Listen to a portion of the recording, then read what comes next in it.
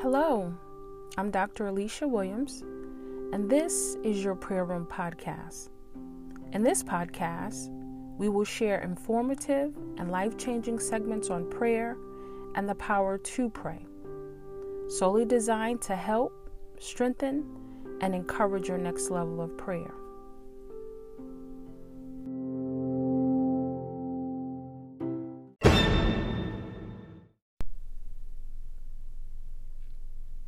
Today's podcast is about the thief on the cross's prayer. In this episode, we will experience and also learn about the thief on the cross and his prayer.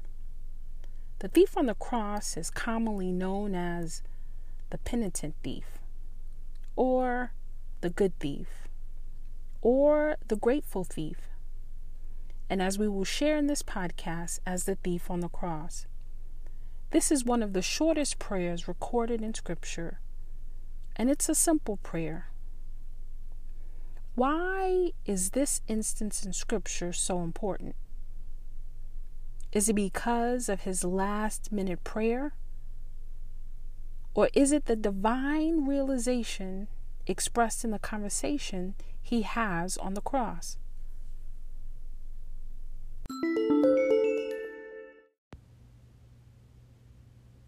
This is a familiar story. The dynamics of what transpires in this brief instance tells the story of the divine realization of Christ as Savior. It tells of the thief's conversion and his eternal victory on the cross because of his faith in Jesus. In an instant, he was given a place in heaven because of Christ. The life that he lived up until the time he was convicted and hanged on a cross didn't honor God. He was a known criminal, convicted and sentenced to hanging by death on a cross. But something happened in that instance. The other thief hurled insults and abuse at Jesus, while the penitent thief, or the good thief, or also known as the grateful thief, rebuked the other thief, charging him, asking, does he not fear God? They have the same sentence of condemnation. He charges the other thief, reminding him that they suffer justly. He reminds the other thief that they are getting what they deserve for what they have done. But Christ is a man that has done nothing wrong. And at this divine realization, at this internal and eternal pivot, he speaks a simple prayer. The thief on the cross knows his deeds. He knows the life he has led. He knows and recognizes he has been sentenced to condemnation. This is what we gather from the thief on the cross. And we learn in this instance, this is what happens in the presence of a merciful Savior.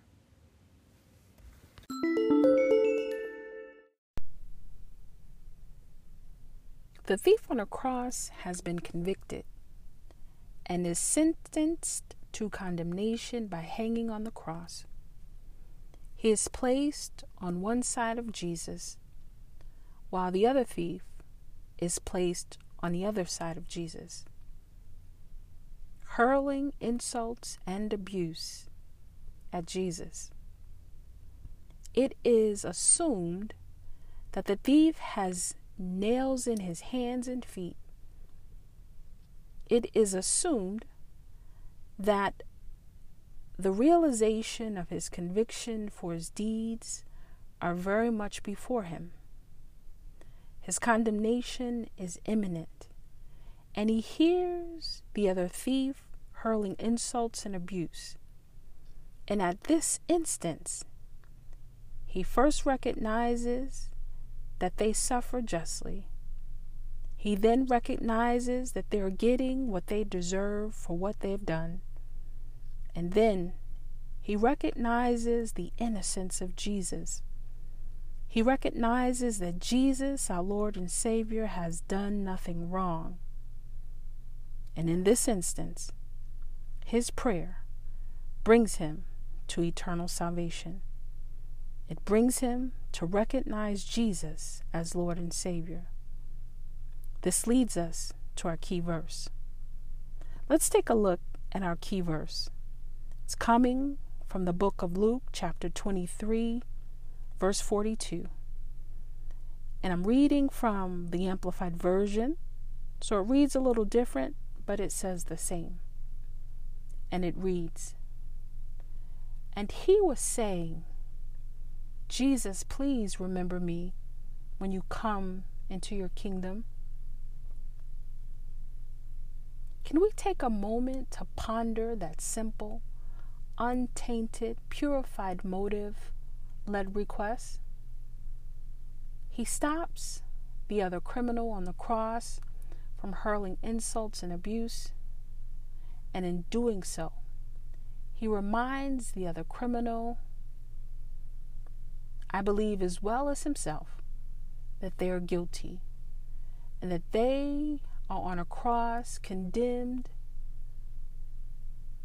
next to an innocent man who has done no wrong. And I believe by grace, the penitent thief, or if you want to call him the good thief or call him the grateful thief, recognizes Christ as Lord and Savior, and he makes his request known, short and simple.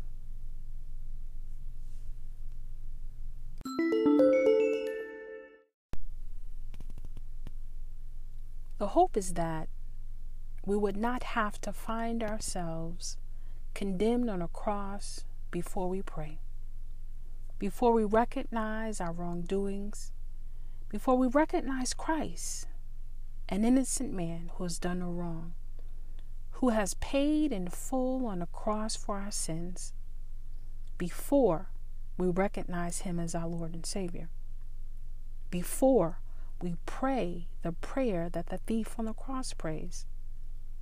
I believe this prayer is for every sinner and for every Christian believer. We cannot get so far from where God has brought us, nor can we become so bitter at life that we miss an eternal opportunity for salvation in Christ. Somehow, after the thief on the cross's realization of his deeds, of Christ's innocence, he was enabled to recognize Christ as Lord and Savior. This leads him to pray. His prayer is short. His prayer is simple. But immediately Christ responds. Immediately his prayer is answered, and the Lord Jesus offers him a place in heaven with him.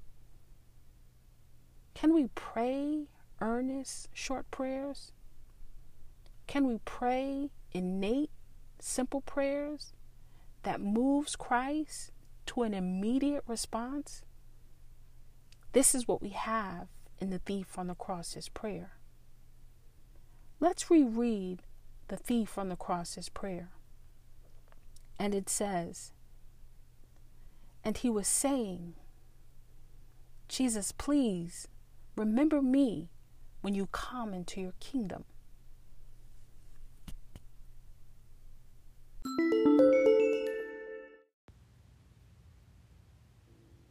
The thief on the cross's prayer comes as a surprise because he's convicted, he's condemned, and he knows he's guilty for his deeds. He even said he deserves his condemnation. But in the midst of divine realization and his condemnation, he recognizes Christ. And in doing so, he prays a prayer that causes the Lord Jesus to respond. Right now, I want us to do what I call a prayer substitute. I want us to take this portion of the thief on the cross's prayer, and in this moment, I want us to set ourselves, our petitions, who we are, wherever we're at right now with the Lord, and whatever we've faced, or whatever we've done, or whatever we may do tomorrow or the next day, because we're not yet perfected. Scripture says all have sinned and fall short of the glory of God. It is Christ who keeps us and brings about the eternal change. And right now, I bid you, follow along with me, and you set yourself in this prayer substitute. It's a short and simple prayer, but it causes an immediate response. Let's begin. And he was saying, Jesus, please remember me. And you insert your name right here. When you come into your kingdom. As we close this segment, as always, my prayer, my hope is that something is experienced and that the thief on the cross's prayer spoke to and ministers to your heart and life in a special way to encourage, strengthen, and help take you to another level in prayer.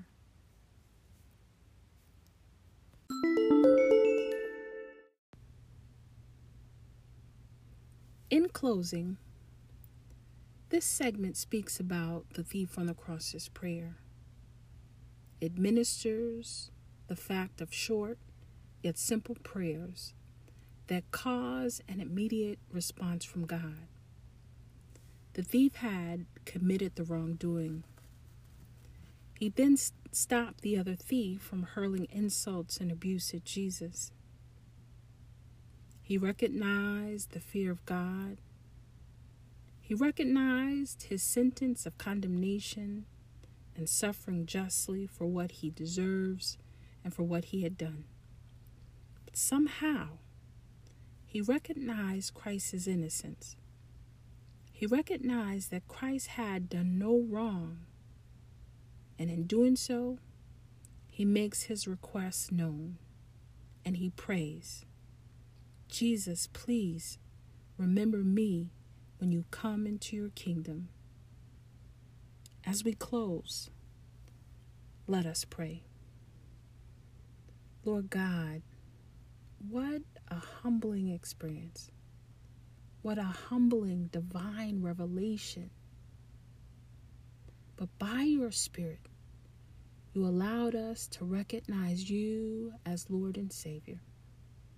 You allowed us to come to our place on the cross and recognize your innocence and recognize that you have done no wrong, and enabled us to sincerely and deeply ask that you, Lord Jesus, please remember us when we come into your kingdom.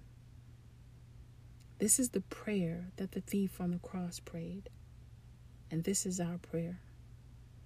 In this instance, in this time, in this day and age, we ask, Lord God, that you move immediately at our request, at our petition, and respond, just as you did for the thief on the cross.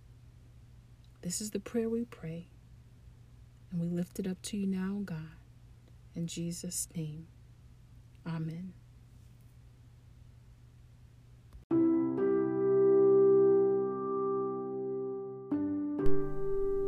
Thank you for listening to the Prayer Room Podcast. Please subscribe so you can be the first to receive our latest Prayer Room Podcast, which is solely designed to help, strengthen, and encourage that next level of prayer. We pray always.